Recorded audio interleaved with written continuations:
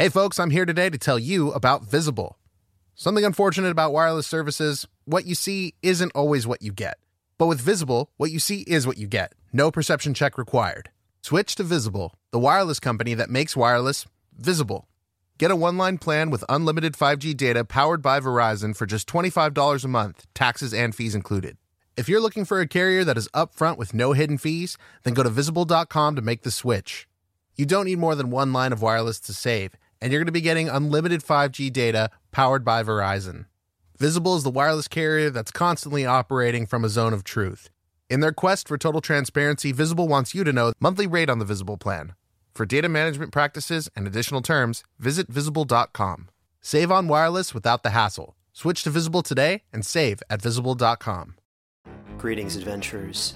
Today we're excited to introduce you to a new story, Dark Dice, a horror podcast that blurs the line between actual play and audio drama, where the story is determined by the roll of the dice. 6 adventurers embark on a journey into the ruinous domain of the Nameless God. They will never be the same again. One of the players is not what they seem after a doppelganger, a creature that can assume the form and voice of whatever it kills, infiltrates the team. As the players are picked off and replaced one at a time, can they figure out who the monster is before it's too late? Can you? Here's a quick example of what our show sounds like. The shambler with the jar of liquid inside of him. Soren Arkwright let loose an arrow that cracked the glass, passing through the spine of the creature. The shambler still managed to maintain its forward momentum, but stumbled as it eagerly tried to bite and swipe at Soren, landing near his feet. As Jeff Goldblum has now joined our cast, Dark Dice is available however you listen to podcasts. Hey everybody, welcome to the Dungeon Cast. I'm Brian. And I'm William. This is the podcast where we talk about everything tabletop role-playing games. And today we are talking about the Eye and Hand of Vecna. 1, 2, 3, 4. Shout out to Welcome, adventurers, to the Dungeon Cast. Hey, Brian. Hey, Will. How you doing today? I'm spooky as fuck. Are you? Yeah, 100%. All right. Hell yeah. Yeah, it's Halloween. Well, I'm almost sorry to hear it because the end of the spooky times is kind of upon us already. It is. It's gone by so fast. The culmination, the ejaculatory point. Oh God, It we just got there ends. fast. It Didn't just we? ends. Yeah, so it's prematurely. It's Halloween, and then it's over, and then it's just not spooky anymore. Yeah, it's a very abrupt end. Yeah, like you need to get your house clean for Thanksgiving, like right now. Yeah. Like it starts. Absolutely. Just get all this stuff packed up and move. Although I have seen a trend of scary movies kind of continuing to come out all the way to the end of the year. Oh, okay. Especially around December. Interesting. It's kind of a thing. Yeah. What better way to end these spooky time conversations of dark gods, dark things, and dark places with 2 of perhaps D&D's most legendary and infamous of artifacts that are also quite spooky. Mm-hmm. The Hand and Eye of Vecna. Yeah, totally. Forever tied to each other and the will of their former owner, forever separated from the body of him and seeking to reunite with him. So powerful was Vecna in life and in unlife that the mere remaining physical body parts of him hold power akin to ancient artifacts of legend.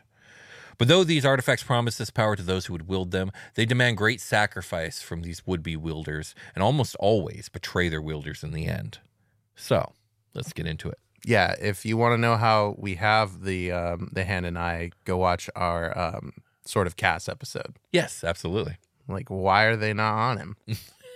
You go watch that one or the actual Vecna episode we recorded like 4 years ago. That's true. So in his time, the mightiest of all wizards, Vecna was master of a kingdom now lost in the depths of Flaneus prehistory. Lord Vecna's rule was not kind and just, for he was filled with malevolence that, if known, would make even the feared Ayas the Evil, demigod son of Igvilv and Grazd, tremble.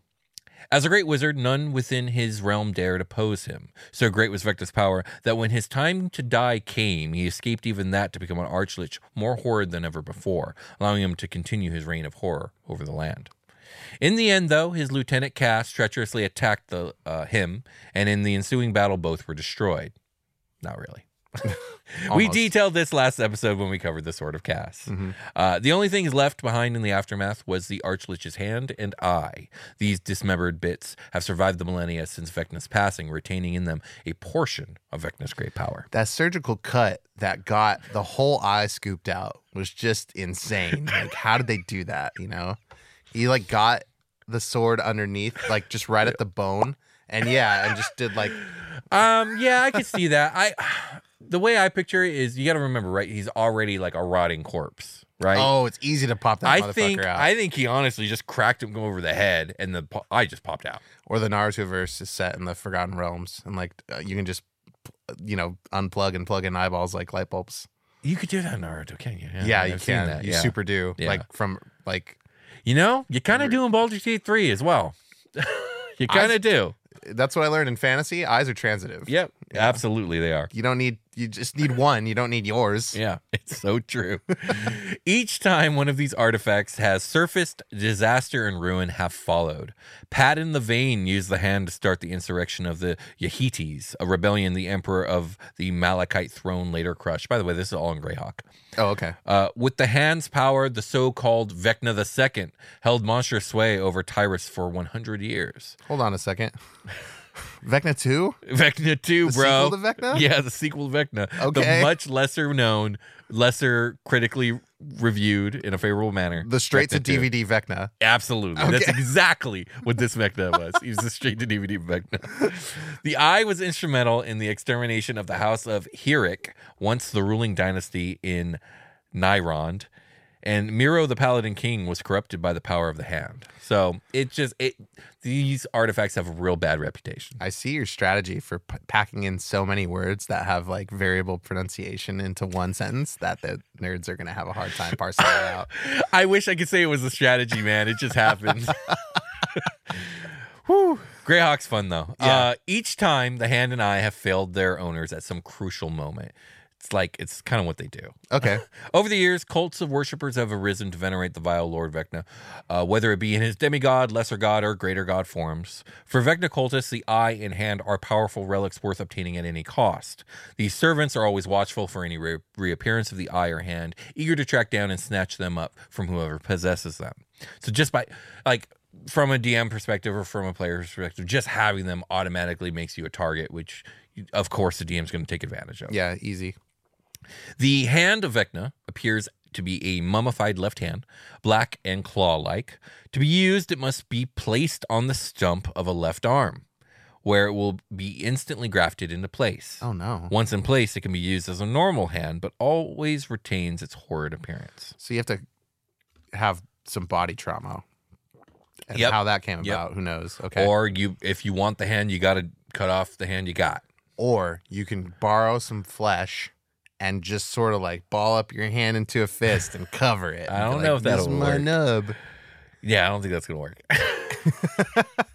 My nub. The Hand of Vecna, oh no, I read that. The Eye of Vecna is little more than a shriveled clot or small pebble, blood red in color. Like the hand, it must be affixed to the owner's body in an empty eye socket before it can be used.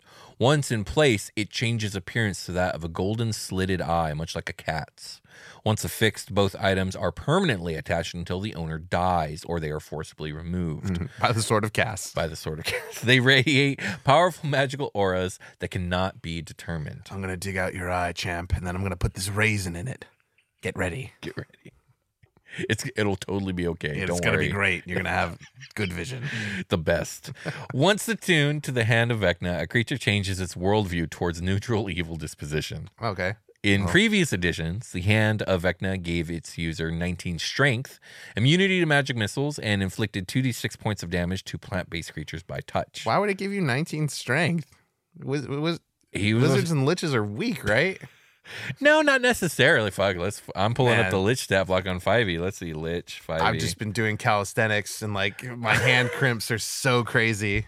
I can grab anything. See, 11 strength on the average Lich here, 5th edition. I'm going to argue that at lich level, 11 as a stat is not high. It is low. No, but liches not don't weak, actively work out. Right. Vecna, I guess, actively worked out. Vecna He worked out that left hand at least. Gross.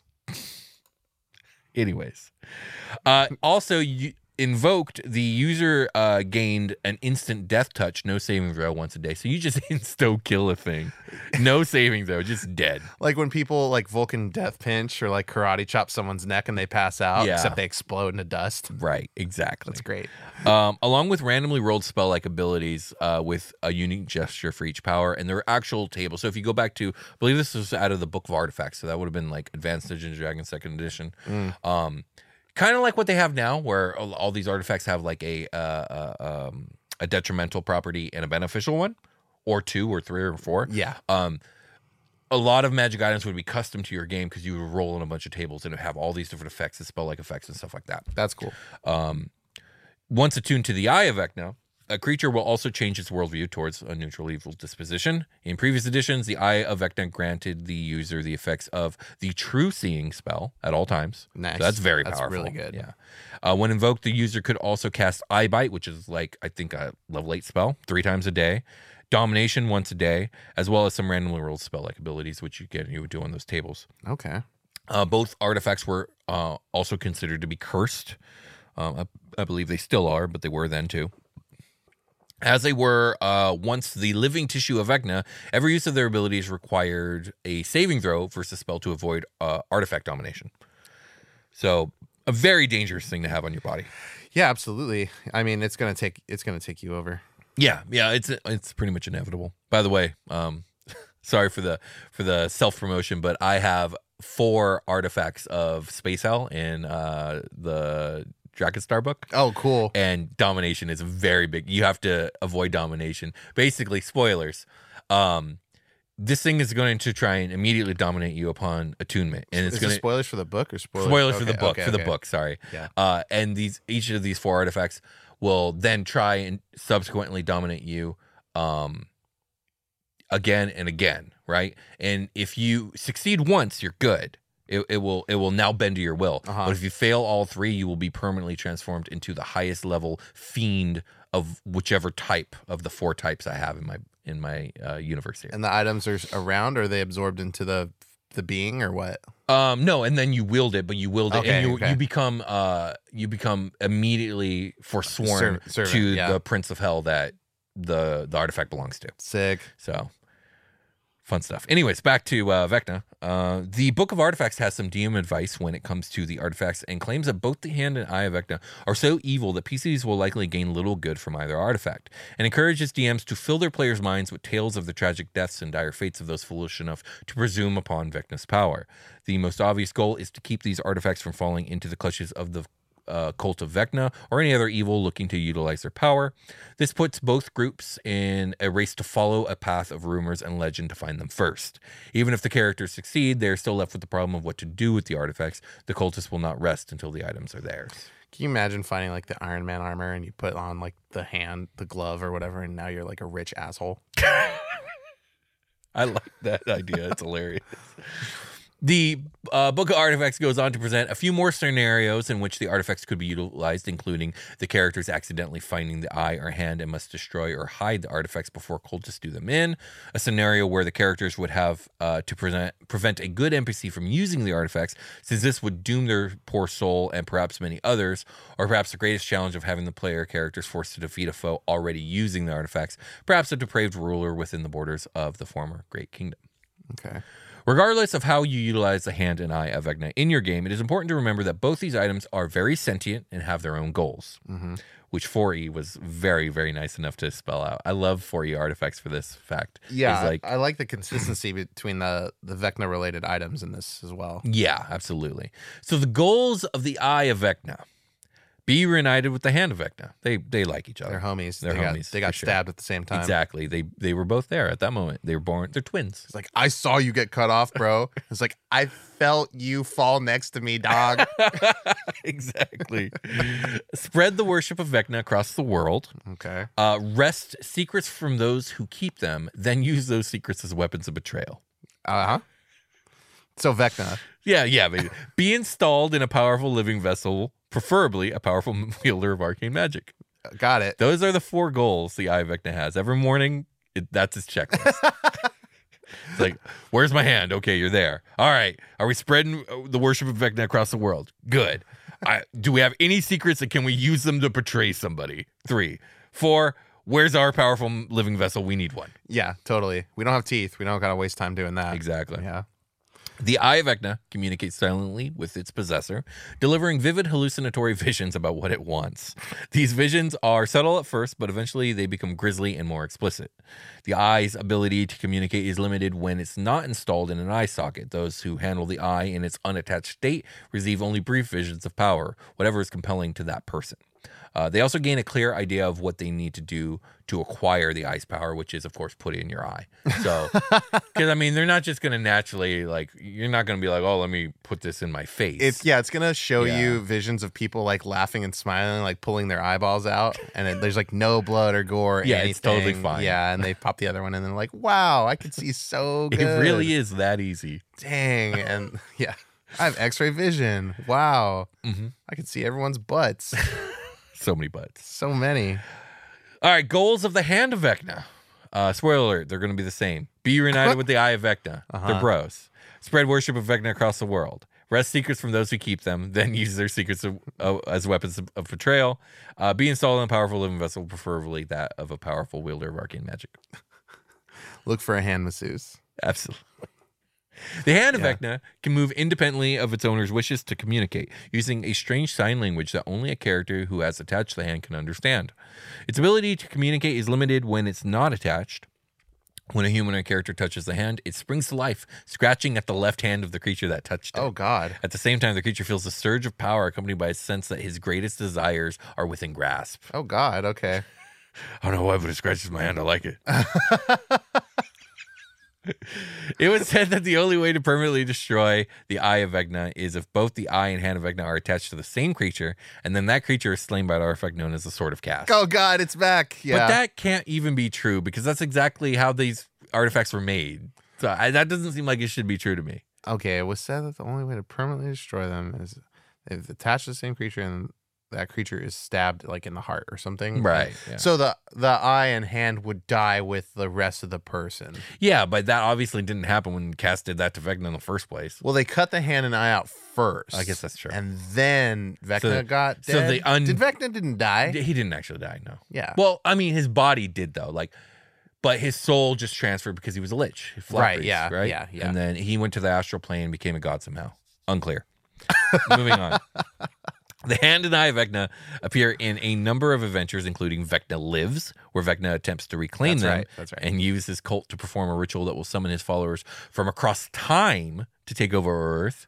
So he pulls I feel like I've seen this before, where it's like, it's in that dumb movie with Tom Cruise, which I know people liked, and I'm sorry. It's like something of Tomorrow, The War of Tomorrow, where basically they're taking people from the past and bringing them to the future to fight a war against aliens. What? Yes, it's a thing. Maybe it wasn't Tom Cruise. Is this the one with all the Tom Cruise clones? No, that's Oblivion. Okay. That one's actually okay. I like that movie. And you're not talking about Minority Report, which also sort of deals with time stuff.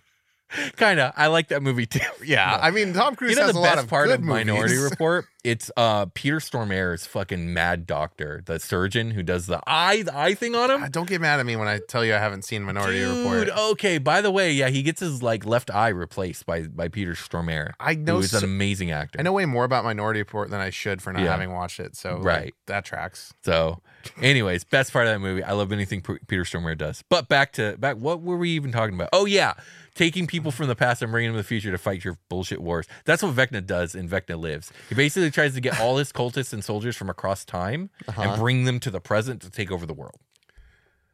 Okay, so every person that's ever served me in my armies across thousands of years, I will become the most powerful I could potentially be. Exactly. I'm going to open up all these portals. I'm going to open a portal to year 1000, year 2000, year 1500, and every single basically era of my power and bring all those armies over. That's stupid because no one likes Vecna.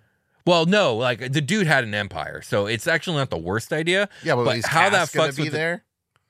Yeah, but it'll be Cass. It'll be Cass when he was cool. Yeah. Okay, yeah, because you can select from time. Yeah, not exactly. Not Cass after I fuck Cass exactly, up. Exactly right. Theoretically, although Cass doesn't show up in that he adventure. Brings Cass from out of time, right? And it's like, stupid Cass, you're back. He's petting him. I missed you. He's like, where's your eye, bro? Don't ask complicated questions. We gotta go get it, man. That's so funny. And then he sees him with the sword. He's like, give me your fucking sword. Give me your Seriously, fucking right. sword Give it to right me now. now. Yeah. Yeah. Like, okay, so Vaporizes for it. me, Here's it's a like better one. this entire premise is like completely would destroy the time continuum in my eyes. Yeah. But whatever. It's D&D. It's Dragon Ball Z time where you can just do whatever you want in your timeline. Exactly, yeah. And you can go to any timeline and fuck that one up too. That is precise. Absolutely. And then with the end goal here of becoming, because he's already a god at this point, right? So it's his avatar that shows up that tries to do all this. Yeah, okay. But basically he wants to become the ultimate god because, again, we know that like number of worshipers and souls equal power. And if he has just like quadrupled his worshipers but bringing them all to the time zone and then taking over the world and converting everyone, he'll become the greatest god on earth. Yeah, and since he's an avatar, he has to master all 4 elements as well. And then he can take over the world. In Die Vecna Die, where the hand and eye need to be used alongside the Sword of Chaos to kill Vecna, who's making a play at taking over the multiverse. And funnily enough, the hand of Vecna also shows up in a recent adventure, The Descent into Avernus. Oh, nice. Okay. So I had to look this stuff up because I'm not a crit roll person. You know I'm not a crit roll person. Yeah. But in Descent into Avernus, Vecna's hand is grafted onto a dragonborn paladin/barbarian named Arkan the Cruel, who is attempting to use the power of the hand to free his goddess Tiamat from her imprisonment in the 9 hells. This character, Arkan, oh God, I gotta say this name, is a canonization of the character played by, can you say this name for me? Okay, I'm pretty sure it's Archon, first of all. Archon. My bad. See? I don't even know. It's Archon. Joe Manganiello? Yeah, this guy. Famous guy. That guy? Fuck, I forgot how to say Very his name. famous. Hey, Freeland? Isn't he very fit too? Yeah, he He's works very out. famously fit. I don't know anything else about He him. probably also likes metal. What is it with D&D people liking metal, working out, and fucking liking D&D, I guess are the 3 things. I It's don't like, know. dude, I met I love all 3 of those things. The first 2 people I met that played D&D were you and Freeland, and you we guys were are buff fucking back then. working out. We were buff back then, They're bro. buff ass gym bros. Like, you guys want to roll some dice and fucking, you can be an elf. Like, yeah. Yeah, exactly. You guys seem cool. Well, I was like, check this song out. Like, yeah, dude, this seems all good. Like, sure. I don't know, bro. I don't know. I can't give you that answer. Joe, is it Manganiello? I thought the G was soft. Manganiello. Soft G, not a hard G. Okay, my bad. Yeah. I feel like I'm obliged to be a fan of this person, but I'm just not. I'm sure they're cool. I just don't know anything about them. Yeah, they're super cool. They had like I saw some custom D&D table they got made that was like thousands of dollars because they're rich, and like, why the fuck wouldn't you do that? And like, I don't know. Seems cool, seems legit. Like, Freeland put me onto this dude. Yeah, I know Freeland's a fan. Let's just jump on to, he's shaming us for not being able to say the name after he told us. Oh, yeah, but I'm sure. They're all, it's a who you know industry over there on that side of the D&D So world. he was on crit roll with this character, apparently. Totally, yeah. And this character got canonized into actual Forgotten Realms lore in the 9 hells. That's how powerful Matt cool. Mercer is. Exactly. You can get Matt Mercer's in a D&D book and in the So you remember how I was saying portal as like a character in a tavern. You remember how I was saying like having enough souls worshiping you gives you power? Yes, Matt Mercer. Yeah. Anyways, that's all I got on the hand and eye. He also gets to be. Sorry, go ahead. He also gets to be fucking the voice for Ganondorf in Tears of the Kingdom. Well, okay. I think his D&D stuff aside, the dude's an incredibly talented voice actor. Oh, yeah. I think he does a great Ganondorf. Yeah, and he's Hit from Dragon Ball Super. He's which also is super fucking cool. He's also oh god, what's his name? Minsk in Baldur's Gate 3. Yeah, he does a lot of stuff. Yeah. Why wouldn't we give Matt Mercer a Baldur's Gate 3 voice acting job? That's fucking like teed up. Honestly, you should just give most of them. They're all good voice actors. So, I know, and they all get the work anyway. Yeah. So, anyways, the rich get richer. I'm not jealous. Shout out to Demogorgon. I just want help us. We need more souls. All right, let's take a short rest. Okay. It's the grand adventures of Ilian and Beard. You know, Ben, I've been thinking about it, and the Pendant of Plenteous Patrons is a wonderful name for the artifact itself, but I don't think it quite is a good fit for the shards that we have. You know, I've been investigating it, and it's just the amount of patrons within it just are not very plenteous at all. Like, it's still substantial, but I've been workshopping something. I wanted to bounce it off you. What if we called the shards, instead of the shards of Plenty's patrons, the shards of substantial supporters? You know, I love alliteration, and that is some I do too. Solid work. Solid work.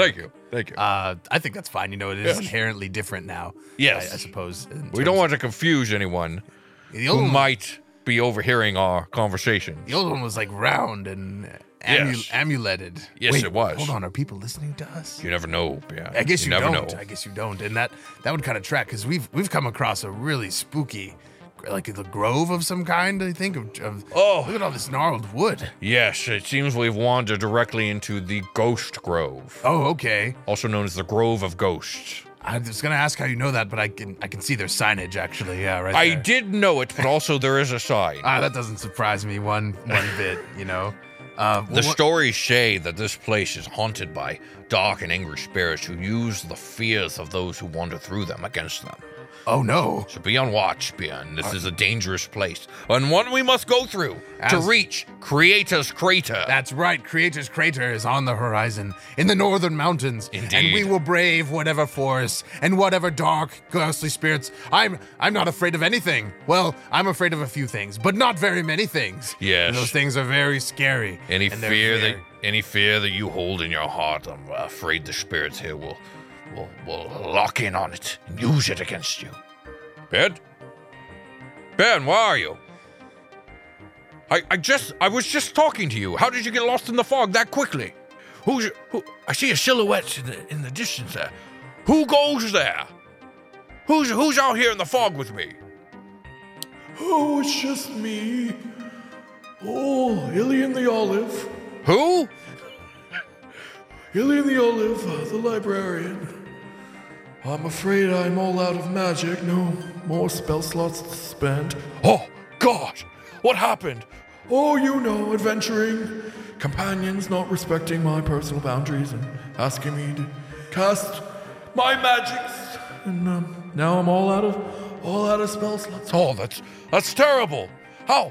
And the green in your beard, it truly has faded to olive. This cannot be my future. Tell me it isn't so. Oh, I'm afraid it is, unfortunately. You just aren't going to find the supporters that you need to continue your quest. No, this cannot be. I refuse to accept it. No! Yes, I will steel myself, Ilian, and I will ensure that the evils that try to penetrate my heart cannot do so. My resolve will be as thick as my plated armor. Yes. Wait, where did all this thick fog come from? I don't. Ilian, where did you go? You were right here next to me. Now he's gone, and I'm all alone, and I don't know which way are the northern mountains. I can't see. And all right, I just need to calm down. I'm gonna, kind of a little too worked up. Let me just paint. That'll calm me down. And here's my easel, and here's my canvas, and here are my acrylics, recently filled. How wonderful! And my brushes. What's this? They're all. No, I swear I cleaned them. I did. I clean them every time. This can't be. These bristles are completely blue and crusty. No! Oh, Ben, there you are. And the shard. Look, it's blinding light. Oh my God! It's piercing through the fog. It's casting away our fears. Oh, that's good. Be gone with you, Ilian the Olive, you pathetic excuse of a wizard. I will never become thee. You disgust me. Oh my. Okay. Well, I can kind of jest what you went through based off of that. My brushes are they're totally clean. Yes, I saw you clean them yesterday. I always do. You always do. I'm always so scared Never that I'm fail. gonna forget, and then pull them out, and I won't be able to paint. You know, Ben, we need to work on your confidence. In these matters, maybe you're right. Yes, let's talk more about this on our way through the Ghostly Grove. I think we need to work on your fear of the future.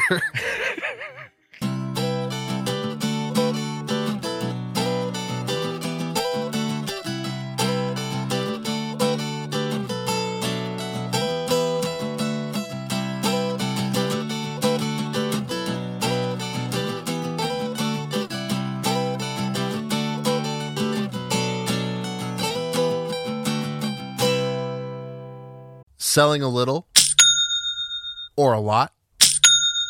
Shopify helps you do your thing, however you cha-ching. Shopify is the global commerce platform that helps you sell at every stage of your business. From the launch your online shop stage to the first real-life store stage, all the way to did we just hit 1 million orders stage? Shopify is there to help you grow. Whether you're selling scented soap or offering outdoor outfits, Shopify helps you sell everywhere. From their all-in-one e-commerce platform to their in-person POS system, wherever and whatever you're selling, Shopify's got you covered. Shopify helps you turn browsers into buyers with the internet's best converting checkout, 15% better on average compared to other leading commerce platforms. And sell more with less effort thanks to Shopify Magic, your AI-powered all-star. Shopify is great. They're taking businesses of all sizes, cradling them in their arms to help them grow by giving them the tools they need. Shopify powers 10% of all e-commerce in the U.S., and Shopify's the global force behind Allbirds, Rothy's, and Brooklinen, and millions of other entrepreneurs of every size across 175 countries.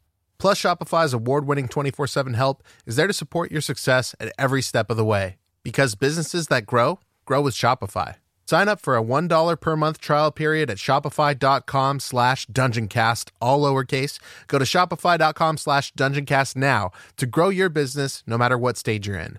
Shopify.com/dungeoncast. Hey there, this is Justin Bartha. I made a funny new podcast, King of the Egg Cream. It has the greatest cast in the history of podcasts with actors like Louis Black, I'm torn by my feelings for two women. Bobby Cannavale, You can eat it, or if someone hits you, you can put it on your cut. Melanie Linsky, I wonder what these marvelous things are that look just like boiled chicken feet. Jason Ritter, I can break things and pick locks and kill people. Michael Stuhlbarg, The whole point is to inspire people that they should make themselves better. Ari Grainer, No, don't whet its appetite. What are you, an idiot? me, Justin Bartha, That's not just any egg cream, that's a Lemke's special. and all narrated by the hilarious Richard Kind. This is the story of Harry Dalowitz and how he rose from nothing to become New York's King of the Egg Cream. So if you like funny true stories, come listen to King of the Egg Cream, available wherever you get your podcasts. We've returned. Indeed, we have. We are fucking back. Indeed, we are. We're gonna talk about hands and eyes, but if before we do that, if you guys want to go support Ilian and Biren and their journeys for fucking finding the shards of Planeus patrons, you can do that at patreon.com/thedungeoncast. There's a ton of other stuff there too. That's really cool, like early episodes and ad-free episodes, things of that nature. Yeah, show notes are there too. Old live plays, all kinds of stuff over there. Yep. So it's a cool place, and it really does help out the show quite a bit when you go support there. So thank you. When is our next Patreon episode? Like a couple. Patron? Our patron voted episodes. Oh, we have patron voted episodes. Next recording session. Next recording session. Okay. Do you want me to spoil what it is? Because it already won by a landslide. Well, everybody on Patreon knows. So we will have an upcoming episode voted by our patrons on. The Empire of Netheril from Another Forgotten Realm stuff. Okay, is that going to be a city episode or like a realm episode or like what are we talking about? It's more of a like the City of Sigil. It is going to be kind of like a city episode, but it's also going to be kind of like an event episode, which I don't think we've really done an event episode. Because the whole thing about the Empire of Netheril is that it exploded. So we're going to talk about that. We got to talk about why and how. Yeah, exactly. Okay, which we have, actually. In the Mishra episode, we talked about Karsus's folly and him destroying everything. And the cities falling from the sky and all that stuff. But we're going to get much more into, like, what was that time period like? What were the cities like? What was the Empire like? What was blah, blah, blah, blah, blah. And that was a topic that was nominated and voted on to be an episode on the Dungeon Cast by people on Patreon, who we take very seriously. Yeah. So if you guys want to get a hand, if you want to get an Eye of Vecna on that and then use your hand to vote on certain topics later on, you can go to patreon.com/thedungeoncast and do so. That's at any donation rate. So, get a hand on that ball. Indeed. Get some visibility on that stuff. Let's talk about some other hands and eyes that are useful absolutely. for this episode specifically. Indeed. Let's do it. I have D&D Beyond has a. You got the dice ready? I need to get the Dungeon Masters. Get it? I got to get. Yeah, please do. We're at the end of the year of the artifact. I still got this down. I know. Just bookmark it. Okay, so D&D Beyond has a Hand of Vecna page, an Eye of Vecna page, and a Eye and Hand of Vecna page.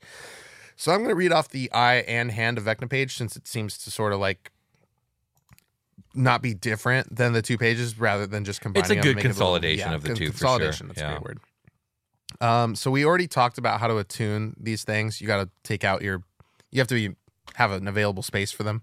Mm-hmm. You can't just slap the hand on your chest. Nope. Or like third eye. I pulled out my third eye. I put Vecna's eye there. Now I'm Tien.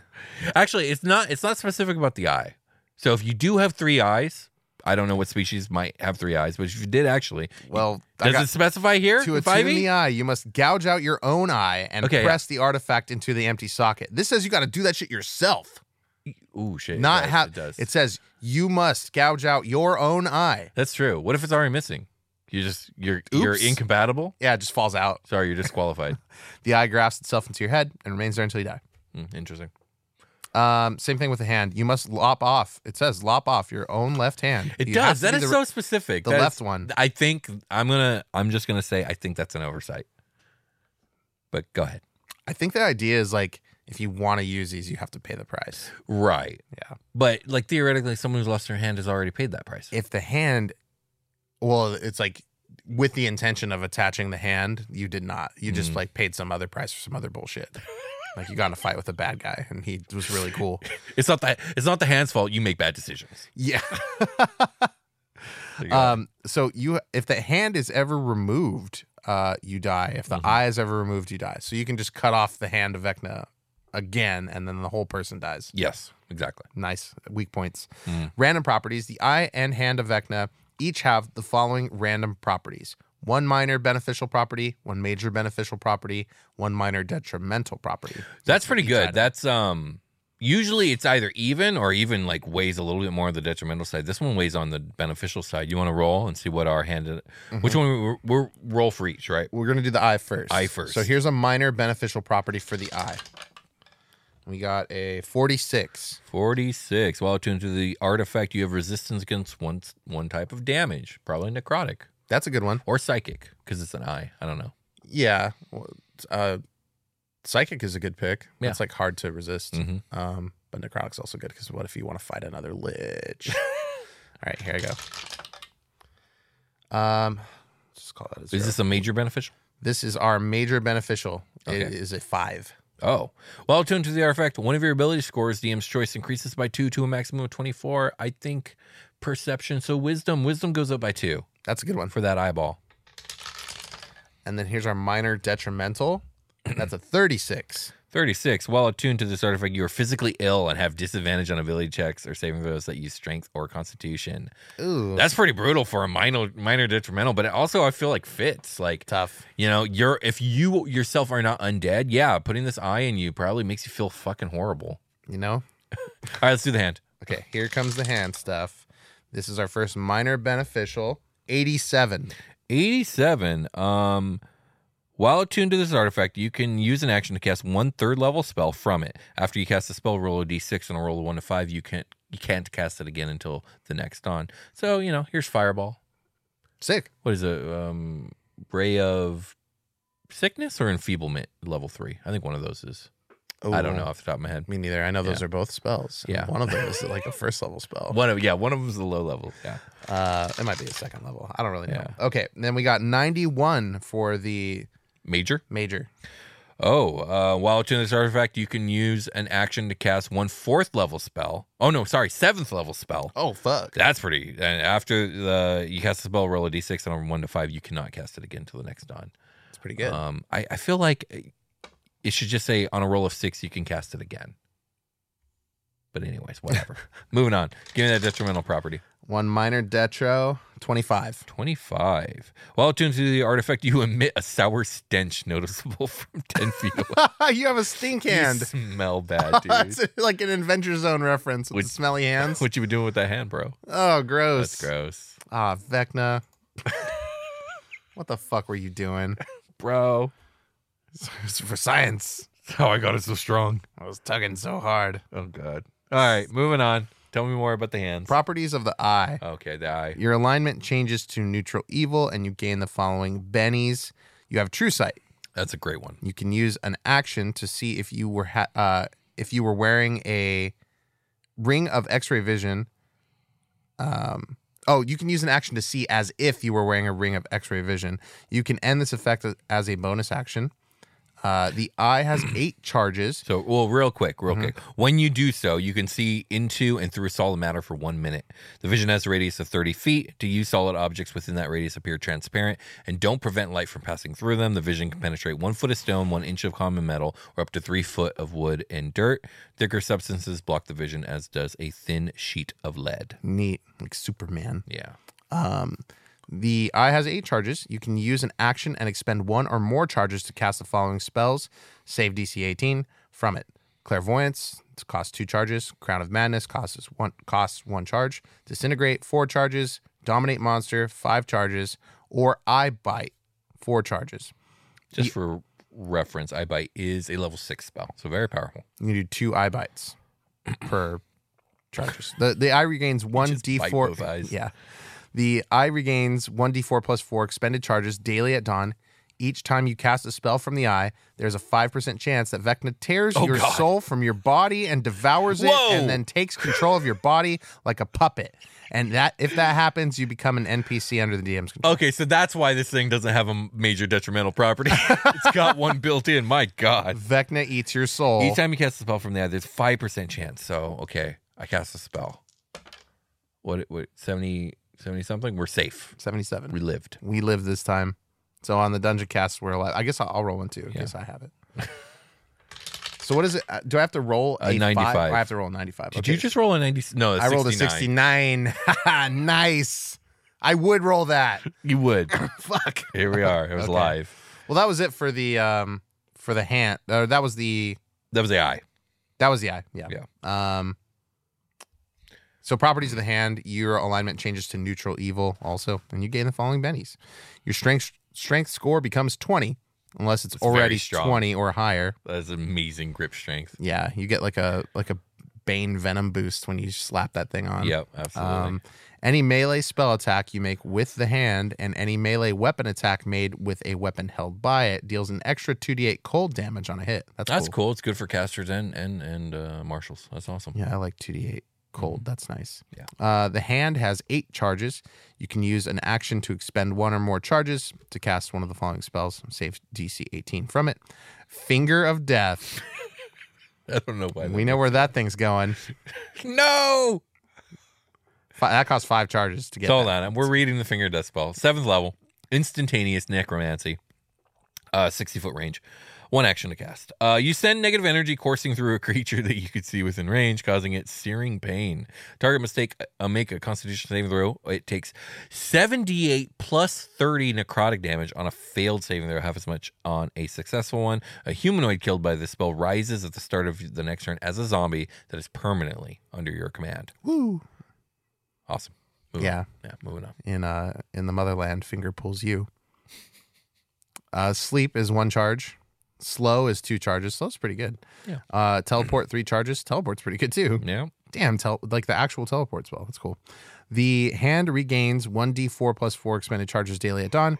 Each time you cast a spell from the hand, it casts the suggestion spell on you. Save DC 18. Demanding that you commit an act of evil. The hand might have a specific act in mind or leave it up to you. Okay, so I feel like the hand is the safer artifact to use. Yeah, it depends on the evil. Yeah, but the other one is you fucking your die soul and your soul gets devoured, and now Vecna's here. That's pretty bad. It doesn't get much worse, really. Yeah. So I kind of like the hand. I think I'd introduce the hand. The eyes are the window to the soul. That's why Vecna can get in there on you. That's actually, I think you might be right. I think you're absolutely right. I think that was written on purpose. Damn, I did it. Yeah. I solved it.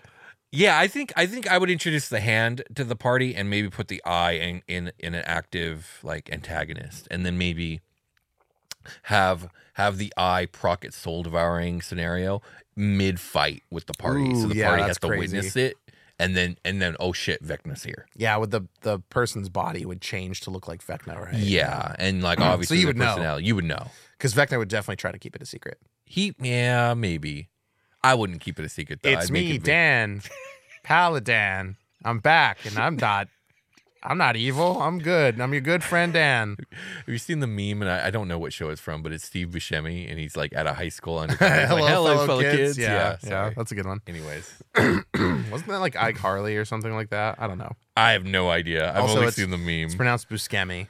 Is it really? It really is. It's not Buscemi? There is an episode of Guess Who Scooby-Doo that show exclusively. It was like 2018, 2019. Buscemi. Where they have Steve Buscemi on there, and he makes it a very clear point. Absolutely. Everyone's he's walking around with the cast of Scooby-Doo like a normal person. He's like actually Steve Buscemi, and everyone's scared of him. It was like, it's that gangster from TV, and he's like, I'm an actor. And then he's like, it's pronounced Buscemi. Like that's his whole bit, the whole fucking show. It's pretty funny. Okay. I didn't know that. Yep, me neither. I didn't care either, but now you know. Hey, cool. I know now. Now that I know. Do we have properties of the eye and hand? We do. If you're attuned to both of them, you gain the following bennies. You are immune to disease and poison. That's nice. You're using the eye's X-ray vision never causes you to suffer exhaustion. Yeah, I left that part out when I read the spell. Sorry. Oh, okay. What would happen? You would just like... You have to make a con save when you use it, and if you fail, you get a level of exhaustion. That can get bad real fast. Yeah. You experience premonitions of danger. And unless you are incapacitated, can't be surprised. Nice. It's danger. I know. Yeah. Okay. If you start your turn with at least 1 hit point, you regain 1d10 hit points. That's Very pretty nice. good. Yeah, solid. You're just healing every turn. Mm-hmm. If a creature has a skeleton, you can attempt, so not a jelly. You can attempt to turn its bones to jelly. Wow. With a touch. You can turn it into a jelly with the hand of Vecna. What a horrifying thing to behold.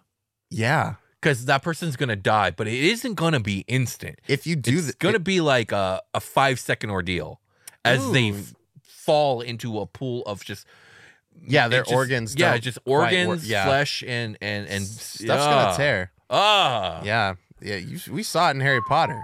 Gilderoy Lockhart sure did remove all of that boy's arm bones. Yeah, that's true. It'd be like that, but the whole body. The whole body. Oh, so Harry Potter had some like muscle trauma when that happened too, probably, that they didn't talk about. Man, it sucks to be Harry Potter until it doesn't. No, it mostly just sucks to be Harry Potter. It mostly sucks, but from everyone's outside perspective, it's like the coolest thing ever. Right. All right, you can do the jelly thing by using an action to make a melee attack against a creature you can reach, using your choice of your melee attack bonus for weapons or spells. On a hit, the target must succeed on a DC 18 Constitution saving throw or drop to 0 Give me hit a D20. points. Give me a D20. Here is a D20. What? A level, I'm guessing here, but like a level 10 barbarian probably has a 4 and then proficiency bonus to their con save. So what is that, like a +7 or 8? Let's go with the 8. Let's go with the 8. +8. See right? how that trying to think, treats is there anything else they can stack on that? Not for Plus for the 8. save. So barbarian gets touched by Vecna, and he saves. He gets 13 plus 8. Yeah, that's So that'll do 21. Woo! That was a close one It because was. guess what number is right next to 13 on this dice is the 1. I really thought you were rolling a nat 1. That would be great. Yeah. Okay. So you can use an action to cast Wish. This property can't be used again until 30 days have passed. That's extraordinarily powerful as well. Yeah. You can be like, I wish this bullshit I attached to my body was back to normal. Yeah. And I was gonna say, would probably I was almost gonna say, kill like, you. I wish that you had failed that saving throw that you just passed. Ooh. That's dope. And then I'm going to do that again in a month. See you then. Destroying the eye and hand. If the eye of Vecna and the hand of Vecna are both attached to the same creature and that creature is slain by the sword of Cass, both the eye and the hand burst into flame, turn to ash, and are destroyed forever. Any other attempt to destroy the eye and hand seems to work, but the artifact appears in one of Vecna's many hidden vaults where it waits to be rediscovered. Okay. It shows up somewhere again. That's all. Yeah, sometimes, which that's actually not unusual for a lot of artifacts. I do find it interesting that there is an actual permanent way to destroy it. I think a lot of artifacts we've read, there isn't a permanent way. It's more like you destroy it, but it shows back up again in 1,000 years. Yeah, like a god. Yeah. Like, you have to go to the place where it was forged and, like, throw it in the fucking fires of Mount Doom or whatever the shit you got to do to it. Yeah. That's it. That's the whole stat block. There you go. Any thoughts on the Hand and Eye of Vecna? Have you ever been tempted to use it? Do you have plans to use it in the future? I don't. I'm still stuck on the Deck of Many Things. That's really fun. Are you aware of the Deck of Many Things? Like, I don't know what to call it. I guess just book coming out. Yes. It actually looks incredibly good. It looks way higher quality than anything Wizards of the Coast has done in years. I'm so like off the beaten path with everything since it's the not a OGL high bar to stuff. beat. It's actually surprising. I'm like, why have they poured so much good work into this one thing when they have just such a track record of not doing that with almost anything? I don't know. They're like riding this line of doing a make good and then still being the exact same shitty entity that like caused them to do a make good. Mm-hmm. So I don't really know what to do about it. Yeah. And I just sort of like, yeah, that looks cool. Yeah, I'll still play D&D. Yeah. Like, They're adding like 11 cards to the deck. Oh, okay. See, it's like legit, like crazy expansion stuff. I think it could use a little work after I've played with it for a little They're while. having like in-depth ways to use it, so it's not just something you pull from. You can actually utilize it and use it as an item, and it can do all kinds of things. I'm excited for that. Okay, yeah, I'll it's look definitely into worth that. looking into. And I know as a fan of the Deck of Many Things, that's why I bring it up. Yeah, this next time I'm going to use it, it's going to show up kind of like the way this Hand and Eye are supposed to show up after because it vanished itself. I'm like, okay, well, I think I'm just gonna like my party is about to leave their dungeon, and I think it's just gonna be on the table when they get back to their favorite tavern table, and it's going to be like doing it's going to do like the Gambit thing where the card looks like charged up on the top, and it'll be like the deck wants you to pull a card, and if you don't right now, it's gonna explode, and like a bunch of cards are gonna fly out and activate. So, my god! Because you can do that, right? So sure. I'm gonna be like, that's okay, hilarious. We get back to the tavern, it's gonna be card pulling time. That's so funny. Yeah, I like it. I don't. The thing disappearing itself. I'm just gonna do like hand wavy bullshit and put it back. I was like, it's back. It loves you guys. It just didn't want to work hard that time. I don't know.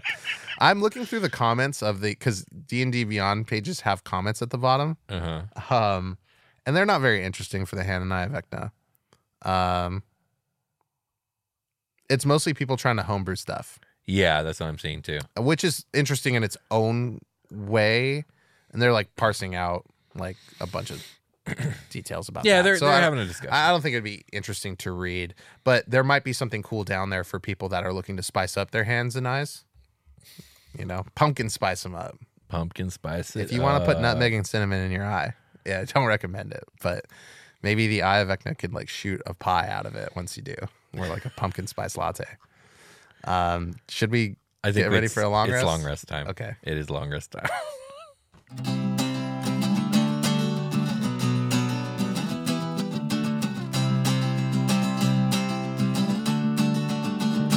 Hey everybody, welcome to the long rest. Man, this foot, these feet are warm. I've got a hand over one of them, and I stretched this jelly sack eyeball just over my other one. It doesn't quite cover it. I got some big feet, but horrifying. Yeah, they slosh when you walk, but I just really need them so I can sit by the fire and be toasty and cold. And I feel really strong. Like I could kick something so hard. Absolutely, and you can see through your feet. I could do a new spell called the Toe of Death. I could see it's very Halloween. Feet. Halloween appropriate is what I'll say. Your slippies are Halloween appropriate. Yeah, my slippies are horrifying. Honestly, these are the two scariest body parts I think to see solo.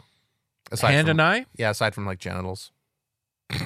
I guess that's true. I'm trying to think. Like a whole head is scary. Yeah, but if we are being singular, like a shoulder's not terrifying. Right, like one ear, one bone isn't scary. You need the whole skeleton. Yeah, maybe just if the skull is flying. Yeah, that's scary.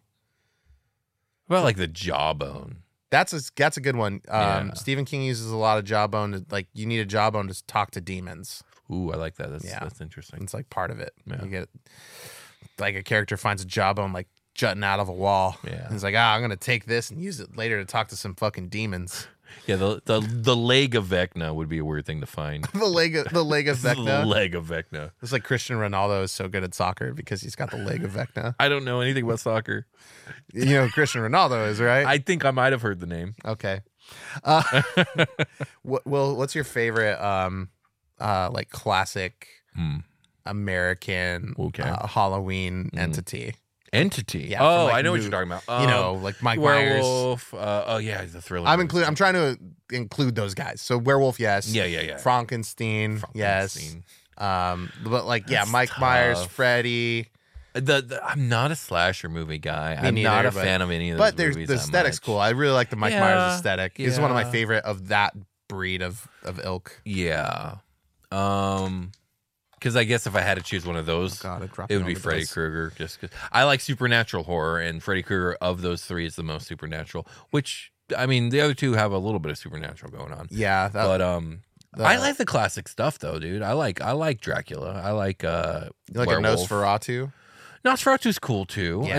I think Nosferatu is cool, but also I think it's kind of lame how cool it is to prefer Nosferatu over Dracula. Does that make sense? I don't know.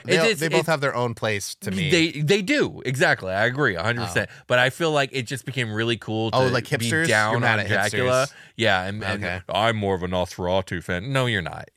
Yeah, You've seen a fucking picture. Yeah, name bro. another French movie. Yeah, exactly. Speaking of French movies, dude. Oh, Will's about to name another French movie. I watched this show on Netflix called Marianne. It's a horror show. Okay. It's a French show. I think it's 10 episodes. It had some weak spots, but overall, 2 thumbs up. It sucks that we didn't get a second season, but it was like some scary ass witch and demon shit. And nice. It was all in French. Had to do it in subtitles. I enjoyed it. It was very good. My favorite iteration of Nosferatu is the hash slinging slasher episode of SpongeBob. I vaguely remember it. At the very end, they're like, if you were the one I forgot what he was doing. If you're the one at the door and you're the one calling on the phone, then who was flicking the lights? And they look over and it's Nosferatu in the doorway. And he's like, yes, I do remember. Like Nosferatu. Yeah, that was funny. So. He's like, eh. But I guess of all the entities, I think it's got to be Dracula. I'm a huge Dracula, Castlevania, Gothic horror fan. So yeah. I like Hugh Jackman Dracula. He's not. Dracula. That's Van Helsing. Yeah, Van Helsing Dracula. I mean, that one wasn't the worst, but it also wasn't very good.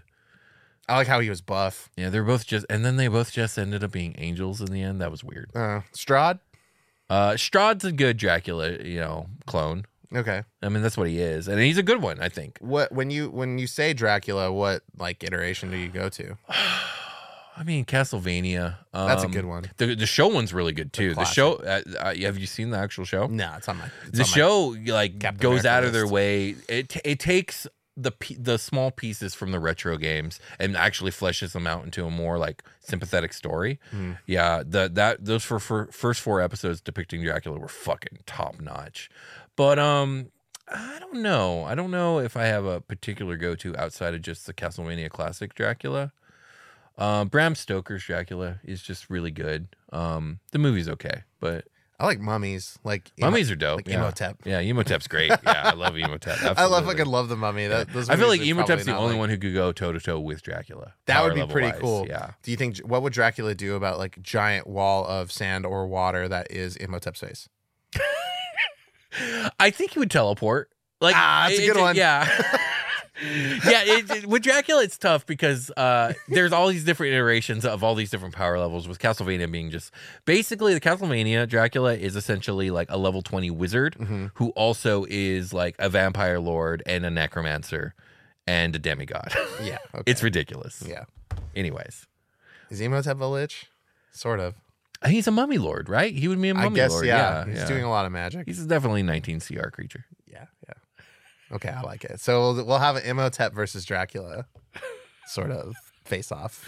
That'd be cool. We could do Strahd versus whatever the most powerful mummy in D&D is and see who wins. And we'll call him Imhotep and he'll have the face power. Yeah, definitely. Okay. It has to have the face power. And we already know that triggers your teleport. So if I want to burn your I'll run the vampire lord, you'll run the mummy, we'll have Jake be arbiter.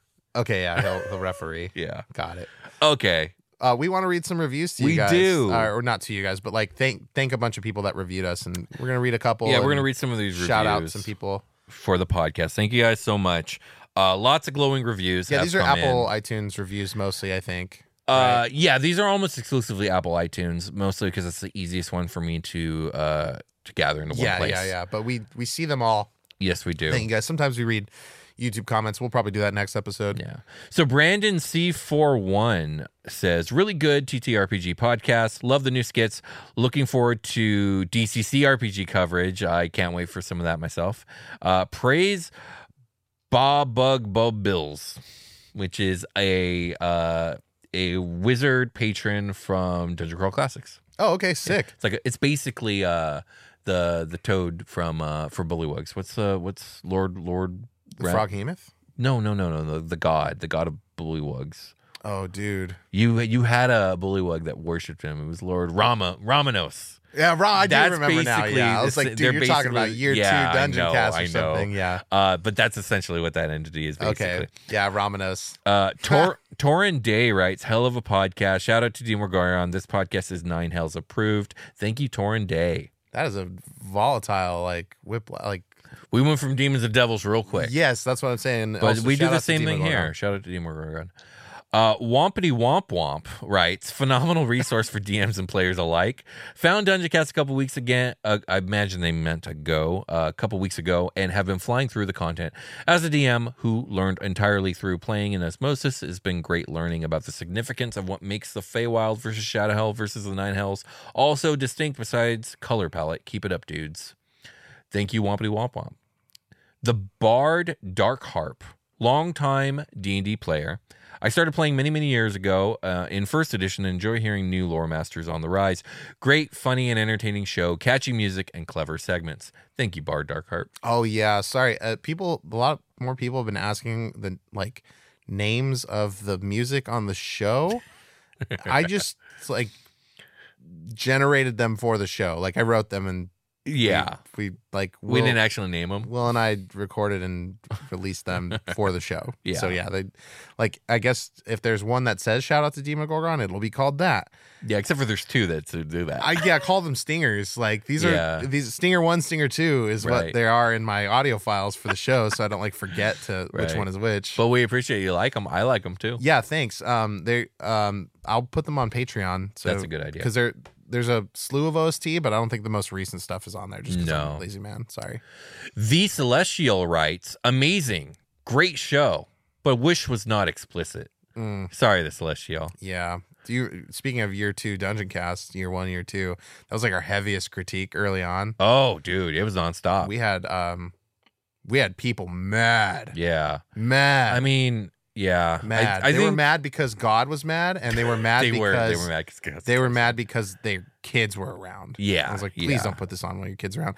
The subject content is enough for me to not want you to listen to this with your kids. Yeah, for the most part. Even at if least we didn't not curse. until I don't know. Certain episodes in particular. It depends on your parenting style. I like if I had obviously I don't have my show on because it's my show. I've already done it. I don't need to hear it again unless I'm reviewing it for some reason. Yeah, but my oldest daughter, who's 10, I wouldn't mind if she heard most of it for the most part. It's fine. But that's me, my parenting style. Some people would not be okay with that, and that's okay too. I just tell my kid, you can say what we're at home, you say what you want, but you're at school, you go by the school rules, and you do not say the F word.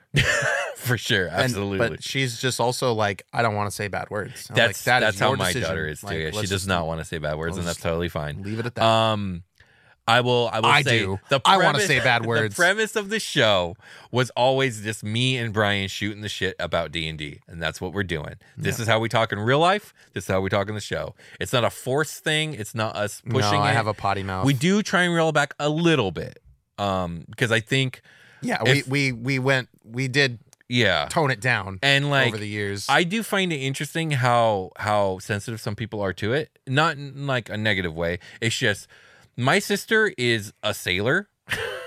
She puts me and Brian even fused together with the amount of curse words we curse together to shame. Absolutely. So I am not it's not even on my barometer what we do on this show. But anyways. No, that's fine. Moving on. Sad with Disney says, love the show. I love the explicit language.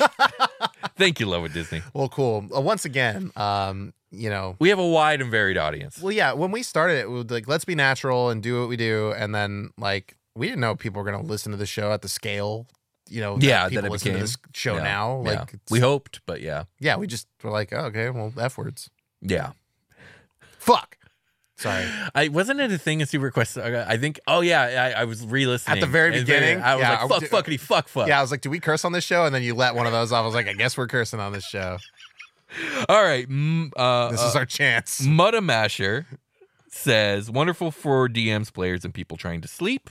I pop this podcast on pretty much every night to head to sleep with an AirPod on. That this isn't a knock on the cast to insinuate that it's boring. I listen to it awake as well, but the audio quality and calm, familiar voices of the hosts drift me right to sleep as I learn about D&D lore through osmosis in my sleep.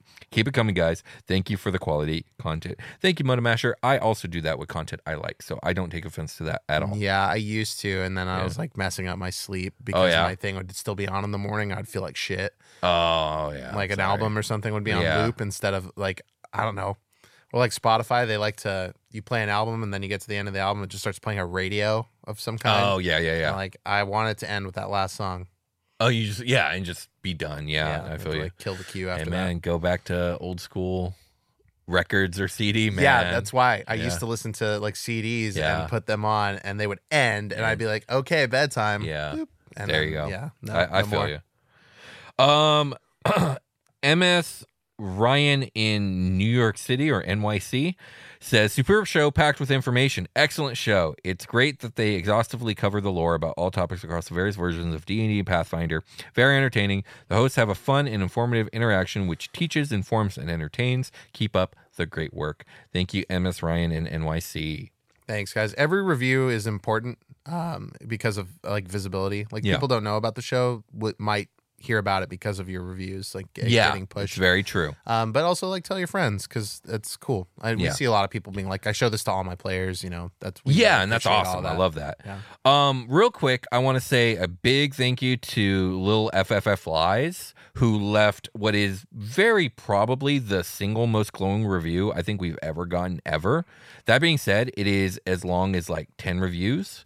And I'm not sure if we want to read it here. No, it's a lot. I will read the title. All hail the Dungeon Cast. I mean, Demon Gorgon. Yeah. Shout out to Demon thank Gorgon. you, Lil FFF Lies. We read them all. I read this on my way to, well, not on my way, when I got here to the studio, and I immediately told Brian all about it. Yeah, it's true. So thank you. Do you want to just rattle off some usernames? Okay, I gotta scroll down for that. Let me see here. Thank you to that Wompity Womp Womp. Thank you, Wompity Womp Womp. Oh God, Horse Donkey 420 Turn Tup Swag. Thank you. This is a good pick. That's a good lead in. I don't know if we're gonna get a better username than that. The first one. Here comes the next one. Thank you, Josh Tit. That could be anything. Thank you, Esteban TC. Thank you, Cooper Ryan 77. Thank you. I know we've read this one before on the show, so thank you, Daffy Ed. You know, let's go to another country real quick. Hey, let's pop over to Canada. Yeah, we were reading American reviews. Yeah, let's read some. Actually, let's go down under. We got Dr. Brown in 1994 with a nice review. These guys make me a better player every week. Every episode I listen to or watch just helps me to figure out how to actually play. As someone with low creativity and ADHD, the way that they describe everything just hits home and allows me to be better all around. There goes my phone.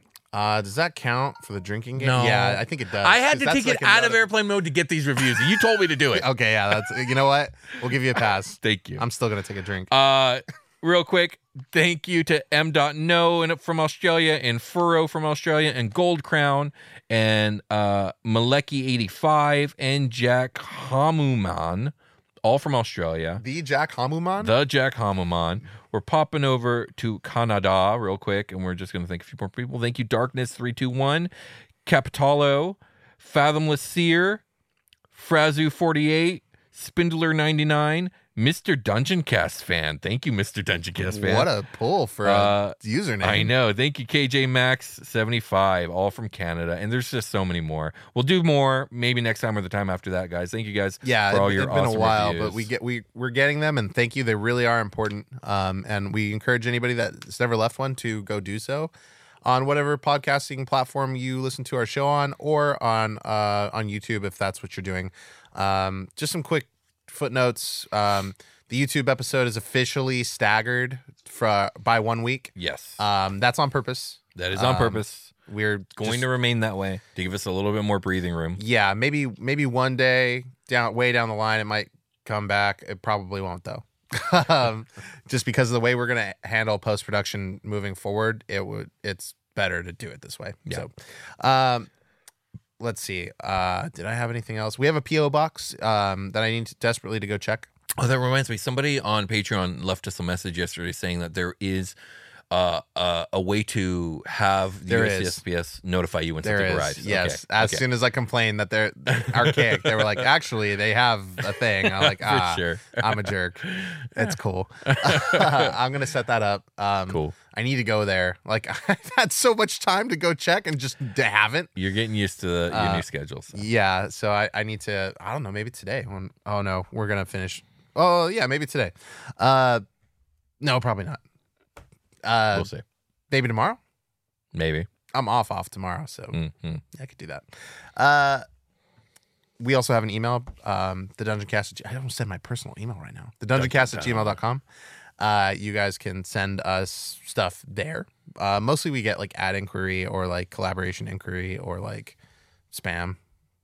Yeah. Or like, hey, we sent you a thing on the PO box. It's cool. But yeah, if you're looking to, if you like, maybe you've got a Kickstarter, we have advertising at pre-roll, mid-roll. Alien and Beern will advertise your product. Thank you guys for supporting Alien and Beern. We're constantly on the hunt to put more stuff up on Patreon as we become available to do so. So hopefully there will be more stuff there. Flashbang and the Surgeon is still ongoing, so go check out that superhero campaign that is on our Patreon, but also on its own feed now. And we also have our Baldur's Gate giveaway is done. So yes. Thank you. We shouted out the user we did. already on mic, right? Mm-hmm. Okay, cool. A very frequent YouTube commenter. It was Yes. Bryant Von Miller, right? It was Bryant Von Miller. Yeah. Congratulations again. I know your name. I know who you are on site from your many years of commenting on our YouTube stuff. Indeed. Kindly. So, very deserving win, I think. Not that another winner wouldn't have been because it was random. It was. What I'm trying to say is so many comments. We want to do another giveaway, but we don't know what to give away. So let us know what you would like us to give away.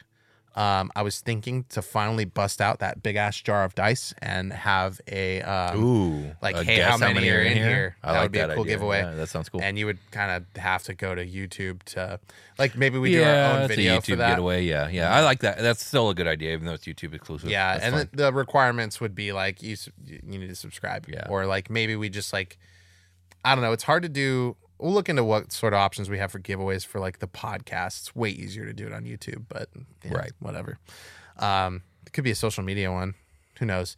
Maybe we'll do the Deck of Many Things book if it comes out before the end of the year. It's coming out this November. Okay, maybe we'll give. I don't know. That might be too soon. We'll talk about it. Okay.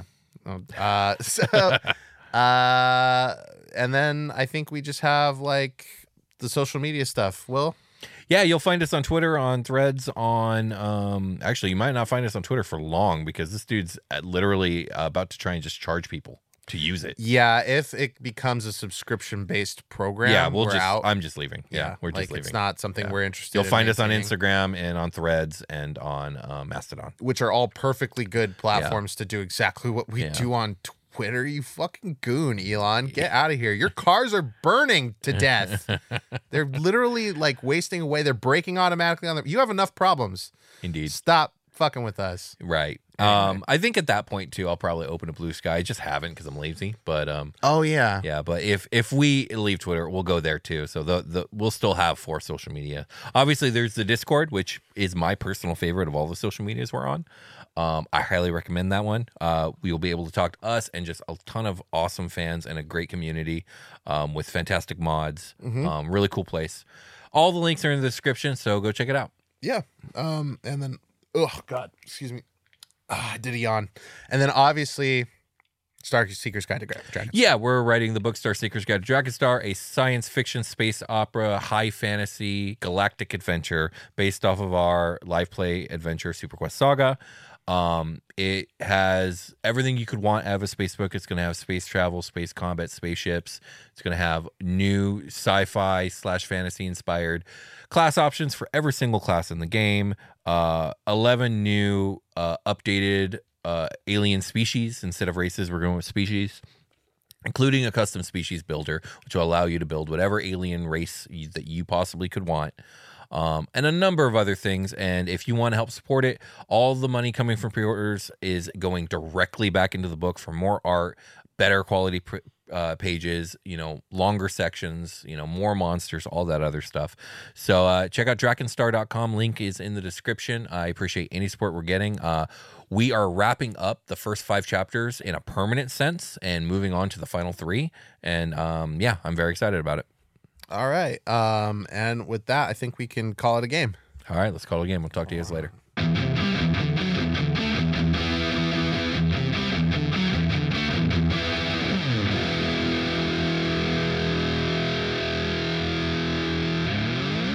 The Dungeon Cast. Contained herein are the heresies of Radolf Burntwine, erstwhile monk turned traveling medical investigator. Join me as I uncover the blasphemous truth of a plague-ridden world, that ours is not a loving God, and we are not its favored children. The heresies of Radolf Burntwine, coming January 2nd, wherever podcasts are available.